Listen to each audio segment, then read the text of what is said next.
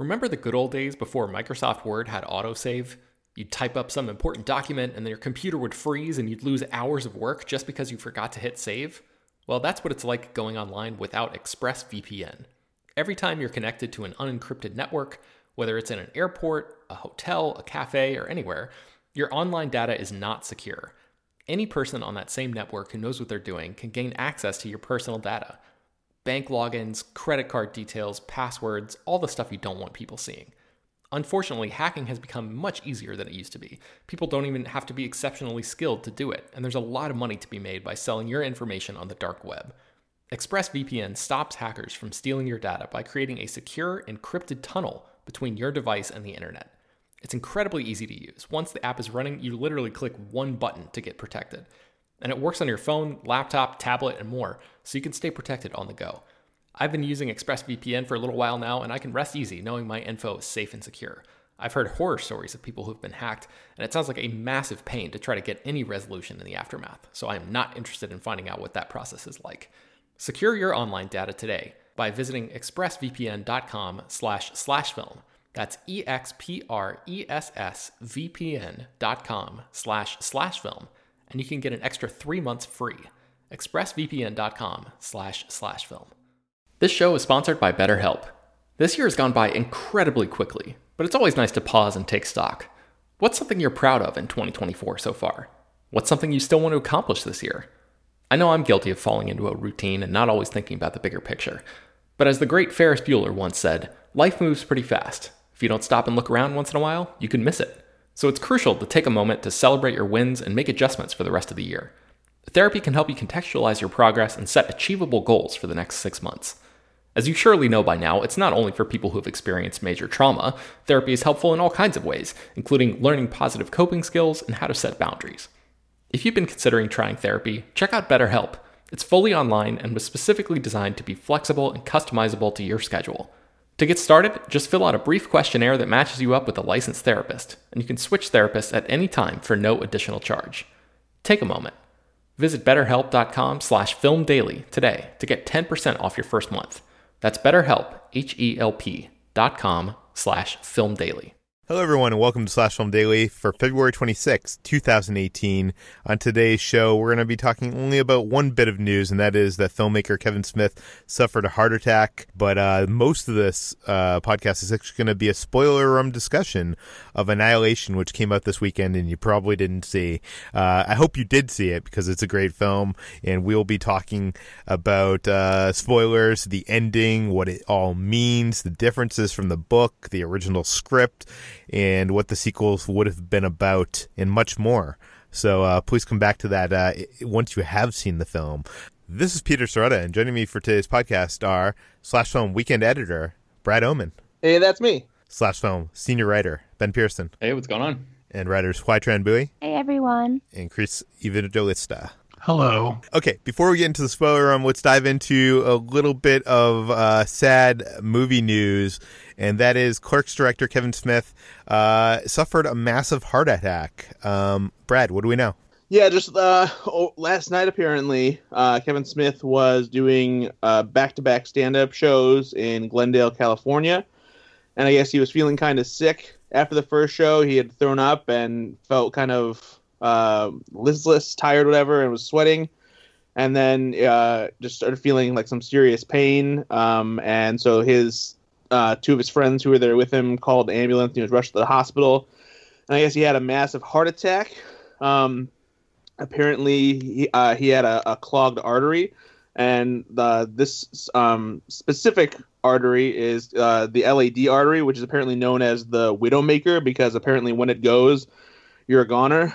And if they hadn't canceled the second show and he wasn't rushed to the hospital, then he probably would have died if he would have had if it would have been any worse by the time he realized what was going on.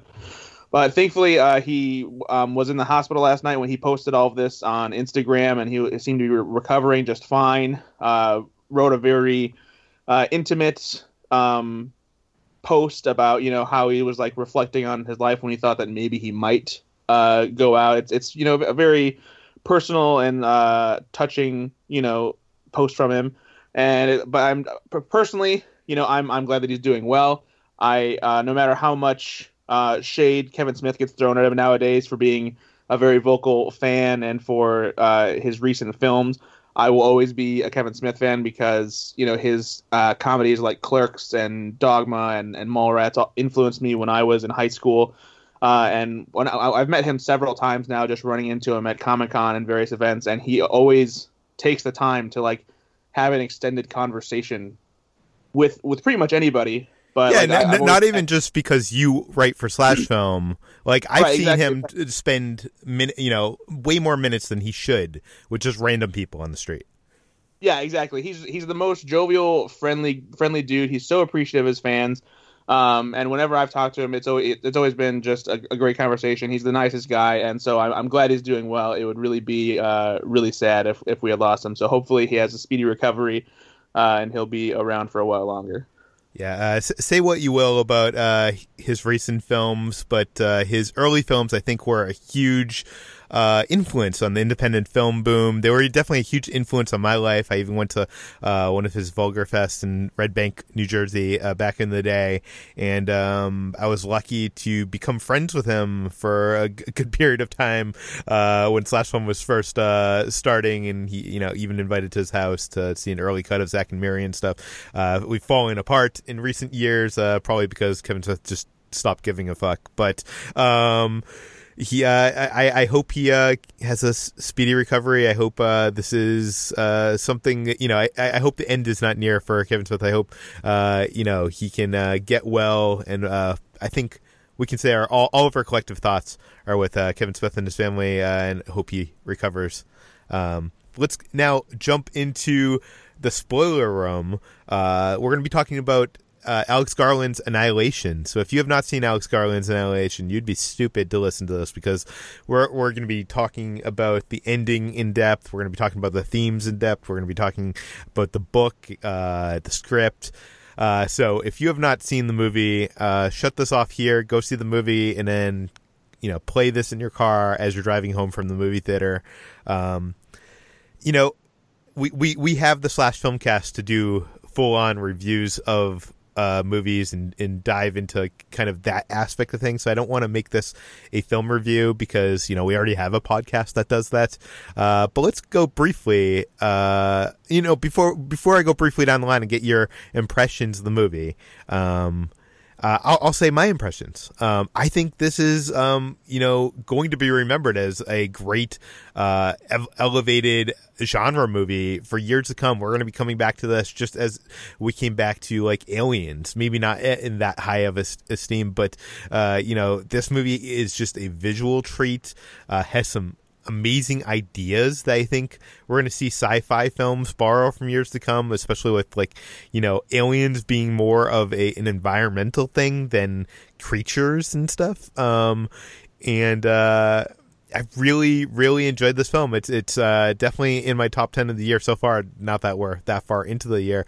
I guess if I have any criticism of the movie, it is that it didn't get me that emotionally involved, and didn't, I guess, for me, say something more about this world and me. Do you know what I mean? Like when I go to a film, like a sci-fi film like that, like Arrival, or those kind of films that I think speak deeper to you. I know that I am probably in the minority in that respect. So let's go. Ben, what are your thoughts on this film? I really, really liked this movie. I don't know if I love it just because I'm still sort of baffled by it, to be honest with you. But I think that's probably part of the intention of the movie, is to baffle you in a way. It really is one of the most gorgeous and unsettling experiences I've had at the movies in a long time. I think, Peter, for you were talking about how it didn't necessarily emotionally click for you, but I think for me, it's sort of it clicked and worked on a level that was deeper than just relating to the characters. It was more of like experiencing the entire vibe that Alex Garland created on this movie, and just getting in the headspace of letting this movie wash over me, and and really like being okay with not fully understanding it, but walking out of the theater with a ton to think about, which is more than I can say about most movies. Chris and I were actually talking on Twitter briefly about how it sort of reminded us a little bit of The Fountain. I feel like this movie could be, some sort of loose cousin to Darren Aronofsky's movie, in that it's so ambitious and so just ambitious in the things that it tries to say and the ways that it tries to say them. So I'll let everybody else go and stop rambling now. But yeah, I really like this movie. I liked it too, but I'm actually more on your side, Peter, in that I really admired it. I thought it was beautiful and mesmerizing, but there's something that I didn't quite connect with, and I could see its themes that were sort of simmering under the surface, and I really admired what it was doing and what it tried to do. But for me, there is nothing that quite clicked like Arrival did. And I can see like the arguments that it's uninterested in catering to the audience and having some sort of meaning or having to derive some sort of meaning from everything. But for me, it just felt very clinical and subdued in that sense. I actually kind of wished it was even more surreal and wilder, because that would have been what would really draw me in, I think. And I was drawn in. There were moments that were incredibly just like stark and stunning for me. But it was something that I think I expected a lot out of, just because it's, again, like the whole expectation thing. I was hearing so many good things about it, so I was expecting to be sort of blown away. And instead, I was sort of treated to something that was much more subtle. And I appreciate that, but it wasn't quite exactly what I expected. Yeah, I'm definitely in love with this movie too. It took me a while to really soak it in and come to love it. I definitely knew that I liked it a lot by the time it was over, and just the more I thought of it, because I couldn't get out of my head, I just started to love it even more. And how it's just very it's extremely sharp. It's very cerebral, and I love that it doesn't lay everything out for you. It's not only is it open ended, but it doesn't give all the thematic elements away. It doesn't tell you everything that it's trying to say. And I think that because of that, it allows people to interpret it in different ways. Once we start talking later, I know HT has a different interpretation than the majority does, but it seems like there's a lot you can take away from this depending on what kind of person you are, where you're at in your life, how you perceive certain people and things about your life and other people's lives. And to me, I will agree with HT that I don't think it hit me as hard emotionally as Arrival did, because that ending was like a wow thing for me, and like I really felt it even after I saw it a second time. And this one for me, it was more of a constant feeling of uneasiness and dread and just feeling very unsettled. Some of it was because of the monster movie stuff. Others was because of the psychological elements of it. But I found myself being very drawn to it, and even now I still can't stop thinking about it. And I really liked it a lot. Chris, you wrote this whole spoiler review, like what is it, 4,000 words or something for slashfilm.com? Yeah, it's a lot of words. So boil that down to one paragraph for us. No, yeah, I this movie blew me away.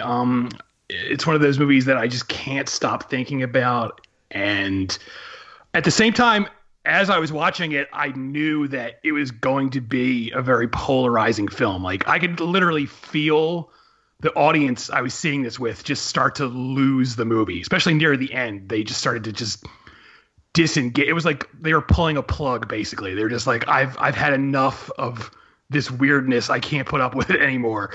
And I sympathize with that. There's nothing I hate more than someone who's like, you're wrong for disliking a movie. And if you dislike this movie, I get it. But at the same time, this is, like you said, Peter, it's early in the year, but I can tell this is definitely going to be on my best of 2018 list when, the end of the year rolls around. It's just a very effective, haunting movie. And it was a lot more almost like existential than I thought it was going to be. Even having read the book, there's this underlying message in the film that's very downbeat, which I think is also going to turn a lot of people off. But for me, I loved it.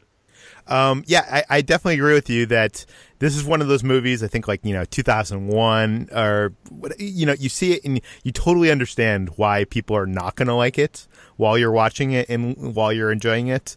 This is also, I think, I mentioned 2001, and, people have been trying to solve that since the 70s. But in your review, you talk about kind of like this recent era of people trying to solve entertainment. Right. Yeah. So, I don't have any hard data to back this up, but I feel like this all traces back to the show Lost. I feel like that show was such a cultural phenomenon that it rewired people's brains on how they watch entertainment now.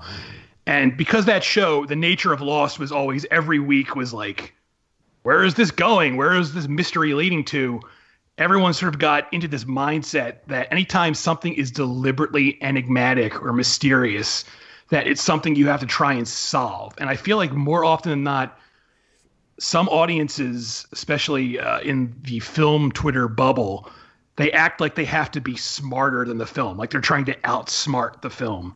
And I think that's a really incorrect way to watch stuff, especially a movie like this. Like, I feel like this movie, a big part of it is that it's unsolvable. You're not going to really get all the answers from this film. And the same thing with 2001. You're never going to have all the answers. And part of the fun is having it up to interpretation. And I feel like more often than not, people are just trying to nail down one specific conclusion. And I just think that's a kind of boring way to approach, especially something like this. But that's me. If you think otherwise, more power to you. But one thing that I think that's interesting is, this film has kind of an open-ended ending, and I feel like a lot of people give blockbusters, coming from studios like Disney, flack for, they're just trying to set up a sequel when that happens. But then when they see a film like this, like critics, like you, defend this ending. So I'm wondering, why is it when it's populist entertainment that we look down upon that, but when it's, something like this that's elevated, that we defend it? I don't know. I don't have that answer. People are a mystery to me in general, so I don't know why some people look at it like that. I do occasionally get bothered by ambiguous endings, but I feel like the film has to earn it. I guess that's the way I'd approach it. And I feel like this film is so ambiguous to begin with that it earns its ambiguous ending. But if your film is, for the most part, straightforward, and then you just throw an ambiguous ending there at the end, that is a bad idea. So I think it's more about earning that ending. I think this film earns it.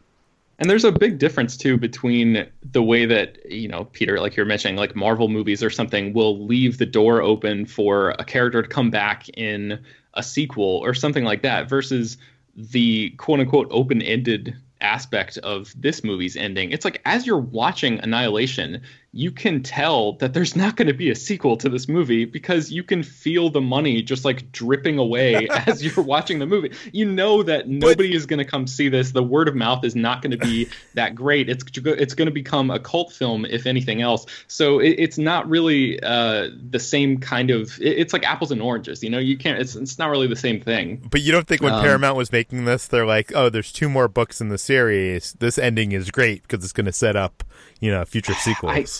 I honestly don't think that they felt that way. I think they were probably like, all right, let's just let's minimize the damage here as much as possible because this movie, it's been done. This is it. Maybe in the early stages, they were thinking like, when they were looking at scripts and drafts and stuff like that, maybe they had that in mind. But I feel like once they saw what Alex Garland produced here, they must have known. They're smart enough to know that this is not going to be a movie that's going to draw in huge audiences. So I don't think it's open-ended in the same way that a lot of other things are. Okay, now that we've ranted about the solving entertainment problem of today, let's actually try to solve entertainment, guys. I want to talk about the ending. We do have on the site, Lindsay Romaine wrote this article called Making Sense of That Annihilation Ending, which touches upon more stuff than we're going to get to here. But I want to hear, what do you guys think of that tunnel? What is the tunnel at the end of the movie?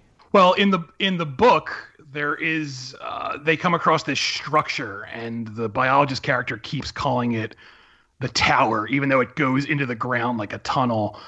And eventually, they find out the walls are alive and they're breathing. And so I'm guessing when Alex Garland was adapting this, he took from that. But the film's version is a lot different than the book version. I mean, pretty much everything in the film is different than the book.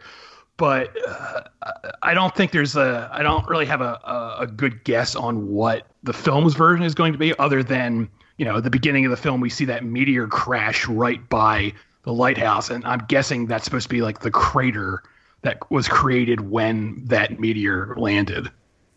Does anybody else here have any theories? Well, I don't like to call it a theory, but I like that the tunnel is this sort of goes into my reading of the movie, in that it's about sort of evolution and creation, and how the structure of this tunnel and the cave that it opens up to is very womb-like. And it also has sort of parallels of like the descent into hell as well. So there's a lot of mixed metaphors that I'm kind of going with here, but I think that it speaks a lot to this sort of doppelganger that we see, and that this is where it's incepted and created, and how it's made in the image of man, but almost made to be better or something. So it's sort of my reading of this tunnel and this strange sort of cave was that it's a womb of some sort of area where life can be created, and new life hence spreads from there and takes over. And that's what life is. It's not so much, it's both gift giving and also it takes away, in that it's like the whole metaphor of the movie, in that it's a cancerous sort of, it's almost cancerous in the way that it overtakes everything. Is that Lena at the end of the movie? Well, I interpreted it as that it was not, because we see at the end when Lena and Kane hug, both of their eyes shimmer, and it's implied that they're both the doppelgangers. We see on camera that Kane, the real Kane, was killed, he killed himself with the phosphorus bomb, and it was his double who made his way to Lena's house. And then at the end, when Kane asks, "Are you Lena?" she doesn't answer and just hugs him, and they both have their eyes shimmer like that.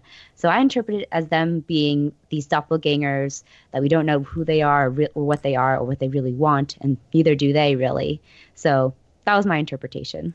Does anyone here think it could actually still be Lena? I think it is her, just because the way it's shot, the way it was filmed to me looked a lot like the quote unquote real Lena blew up the fake one. I think the shimmering at the end is representing that, Area X, or the shimmer as they call it in the movie, keeps changing everyone who goes into it. So I feel like maybe that's why her eyes are glowing at the end, but I could be wrong. That was my interpretation as well. I actually kind of like to think of it more, maybe a little more abstractly, as to who are we to say who the real Lena is? Because if you extrapolate this to go along with, and Chris dives into this a bit in his extensive breakdown about how there's a lot of elements in here about the idea of depression and who we are and how it defines people and how we self-destruct because of it. And so that, who's to say that it's not Lena, but it's not the version of Lena who has come face to face with, her depressed self and the self-destructive side of her, and come out on the other side a little bit differently. Maybe not like how we knew her before, but somebody who has come face to face with, her own inner demons and problems, and is now essentially seeming like a different person, but maybe isn't entirely. Taking a darker reading to that, I've seen that depression analysis as well. And I've heard some theories that, not theories, but the reading is that this is the doppelganger, and the doppelganger is a representation of her depression, and how, in some senses, when depression takes over, it destroys a huge part of us, and it's the only thing that's left living, in a sense, taking over our body, which is a really depressing way of reading it. I think it whichever way you read it is kind of indicative of what kind of person you are and how you would perceive the world. Yeah, I think that's so cool that it could go either way. And I think that you can do that with a lot of the characters too. Like, you could specifically with Tessa Thompson's character, I kind of struggle with what we're supposed to take away from that, because we know that she had dealt with self-harm before. She has scars all over her arms from cutting herself and whatnot. And so, like, when she gives in to the Shimmer, is that her giving up and essentially, committing suicide, or is that her giving into like the positive side and moving away from her depression? I feel like you can read it either way. Does anybody else have any thoughts about that? Yeah, that was the scene that really struck me the most when I was watching the film. Like, that was the part that I think that really stayed with me. And I felt like I've had a more positive takeaway from that scene, in that, she doesn't want to fight and she doesn't want to face her fears either, but she just wants to exist in a sense. And I felt like it was her way of accepting her role in this cycle of life, vicious as it may be. And I thought that was almost really beautiful in a way, that like she was becoming a tree, and a tree is sort of the symbol of life itself and everything like that. So I think that was my reading in a way. I guess if I have any problem with this ending, I really liked the WTF, tunnel stuff when it was going kind of batshit crazy. All that I was in for. Once you came to the ending where they actually do that reveal with the eye, I feel like that seems too much of like a normal like sci-fi horror movie ending. Which I know a lot of people would probably disagree. A lot of probably mainstream America would want to know more. But I feel like I want more of the, like, Inception ending where they cut away before you find out anything. Do you know what I mean? It's actually, I'm sorry for talking so much, but yeah, it's actually an ending that is really reflective, I think, of a lot of Alex Garland's work, and how he has an ending with a character who is not quite human. For example, at the end of Ex Machina, we see Ava, I think that was her name, stepping out into the world, and we don't know exactly what she will do or where that will take her. And it becomes not a sort of, dire sci-fi threat, but a sort of questioning of humanity in a way, and like whether they will be able to live as humans or whether they want to live as humans in a sense, and whether that humanity still stays with them or not, if that makes sense. Okay, I think it's now time to move on to talking about this film thematically. Brad kind of touched upon this earlier. Chris, I saw in your piece, your spoiler review, not spoiler for reaction, which is on /film.com. We'll link in the show notes. People should go read that.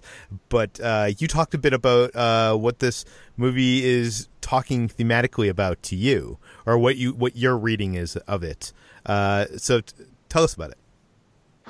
I mean, yeah, I don't want to get too depressing and or personal, but the thing that struck me most about this film is just the way it's very almost subtly addressing just, depression and anxiety and even like suicidal tendencies. And, that whole ending where Natalie Portman's character is literally fighting with herself was, to me, one of the most like accurate on-screen interpretations of, battling with depression, because it literally is just like that, where you're just literally, you can't get out of your own way, so to speak. You're just, your own, mind is just bogging you down. And, there's a part of you that knows like, this is, insane. This shouldn't be happening. And I should be able to get out of this, but you really can't. Nothing you do really seems to work. And that whole conclusion really got to me. And I think what got to me more is that there's not like an uplifting twist where it's like, yeah, she overcame that depression. Even though she gets out of Area X, even though she gets out of the Shimmer, she's still, taking a part of it with her. And on one level, that's depressing and that's very downbeat. But I appreciated that the film didn't try and present this sort of like easy way out, where it's like, yeah, she overcame all her troubles and everything is okay again, because that's not really how depression is either. You can, get medicated for it. You can go to therapy, but it's always going to be there in the back of your mind, so to speak. And so that really affected me on that level, especially the ending. See, I love this reading of it, because I usually am good at, figuring or, connecting with those thematic even subtle thematic undertones of a movie, and for some reason or another, it did not connect with me, or I did not realize it until talking to you guys on Slack, and realizing everybody going into this into the Shimmer all have kind of like problems, with depression or anxiety. So it's something that it didn't register to me. Chris, you also have an article on the site about the original ending to the original Annihilation script and how it was very different than this ending. What happened in the original script? So the original ending, it's mostly the same, where Natalie Portman's character comes out of the Shimmer and she reunites with Oscar Isaac's character, and she asks the same question. She says, "Are you Kane?" And he says, "I don't think so." "Are you Lena?" And she doesn't answer him. So all that is the same. And then they hug, and their eyes glow, and then it says over Natalie Portman's shoulder out the window, you can see a shooting star, and then another shooting star, and then another, and then it's revealed these are all meteors like we saw at the beginning of the film, and inside the meteors is more of the Shimmer, if you want to call it that. So it's this sort of like alien invasion ending in a way that I'm glad they didn't go with, because as much as the glowing eyes thing is a sort of horror movie trope, I feel like ending with like a full-fledged alien invasion is that to the nth degree. So I'm glad they didn't use that. And your article also has a bunch of other Annihilation script changes, which we won't talk about here, but there's, a difference in Josie's death. There's no framing device. You can go to slashfilm.com and read about what else was different in the initial script. But the other thing I wanted to talk to you about, Chris, is the differences between the book and the film. So, Chris, this is a lot different than the book, right? Yes, very, very different. So what is the book about? And I guess spoilers for the book coming up. I mean, the core element is still the same. It's an all-female team going into this mysterious zone. But the book, it's a lot more like the threat is more ecological, I guess you could say. Like they don't come right out and say it's aliens. Like at the end of the movie, Jennifer Jason Leigh literally is talking about aliens, and none of that is in the book. It's more mysterious, and they even actually think it's sort of like man-made for a while, the thing that's causing Area X. And the article on slashfilm.com goes into a lot more detail, but just for instance, when they go into Area X in the book, it just looks like the wilderness, whereas in the movie it's very weird and the sky is like a abnormal color, and the book is a lot more subtle about what's different there. There's no there is like a monster that shows up in the book, but there's no, giant alligator. There's no monster bear. None of that is in the book. And a lot of the characters are different in the book, too. The book is really only focused on the biologist and the psychologist. And the rest of the team, one of them backs out before they even go through. And then another one dies almost instantly. And then a third member of the team is missing for a big chunk of the book. So the movie fleshes those characters out a lot more, gives them a lot more to do. It also gives them names. In the book, they're just known by their title. The biologist, the surveyor, the psychologist. You never learn their names in the book. So... I guess I understand why Alex Garland felt he had to give them names, because, reading a book is a lot different than watching a movie. But the book, it's more concerned with like archetypes, I guess you could say, than, actual individual characters. What about the ending of the book? Is that fair? Yeah. Well, it's a lot different because, in the movie, Natalie Portman, she, burns down the lighthouse and effectively ends the Shimmer. That's another thing. The book, there's no such thing as the Shimmer. It's called Area X. They never call it the Shimmer. That, I don't know why they felt the need to give it that name in the movie, but that's neither here or there. But in the book literally ends with the biologist. She's been writing the whole book in like a diary, and she says, I'm going to go deeper into Area X. Please don't come look for me. And then the book just sort of ends there. And then it picks up, with the sequel. But so the book is a lot more open-ended. There's no like conclusion like the movie has. I would be so disappointed if I was reading that book and it just came to that kind of ending. Well, all 3 books actually came out at once. It wasn't like released. Yeah, so he wrote it as a trilogy, and then they released all 3 books at the same period of time. So, yeah, I'm sure like if it had been parsed out like that, if you read that book, it ended, you'd be like fuck this. But he did think ahead to make them all available at once. Okay, when I came out of the theater, the first thing I'm thinking of is, they're not going to make a sequel to this movie. It's not going to make enough money to warrant a sequel, sadly. But I was, wondering, they made 2 sequels to the book. What happens? I couldn't imagine what possibly happens next. I mean, it sounds like the book was a lot different than the movie.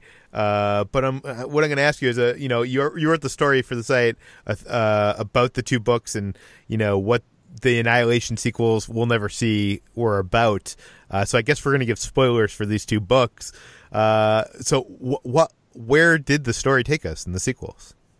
So the second book, Authority, it actually turns into almost like a spy novel, which I really thought was cool because instead of being about the biologist, it's now about this new character. He goes by the name Control, and he's the new director of the Southern Reach, which is, the government organization investigating Area X.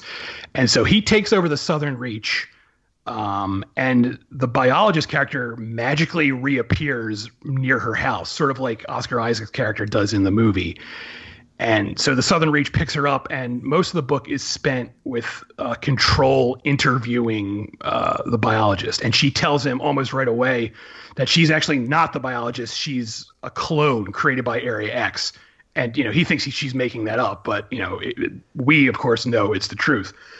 And, most of that book is just him getting to know her. And then there's a lot more background into his character about how he's been a failure his whole career, and he was on a previous mission where he got a woman killed, and it's a lot different than the first book. And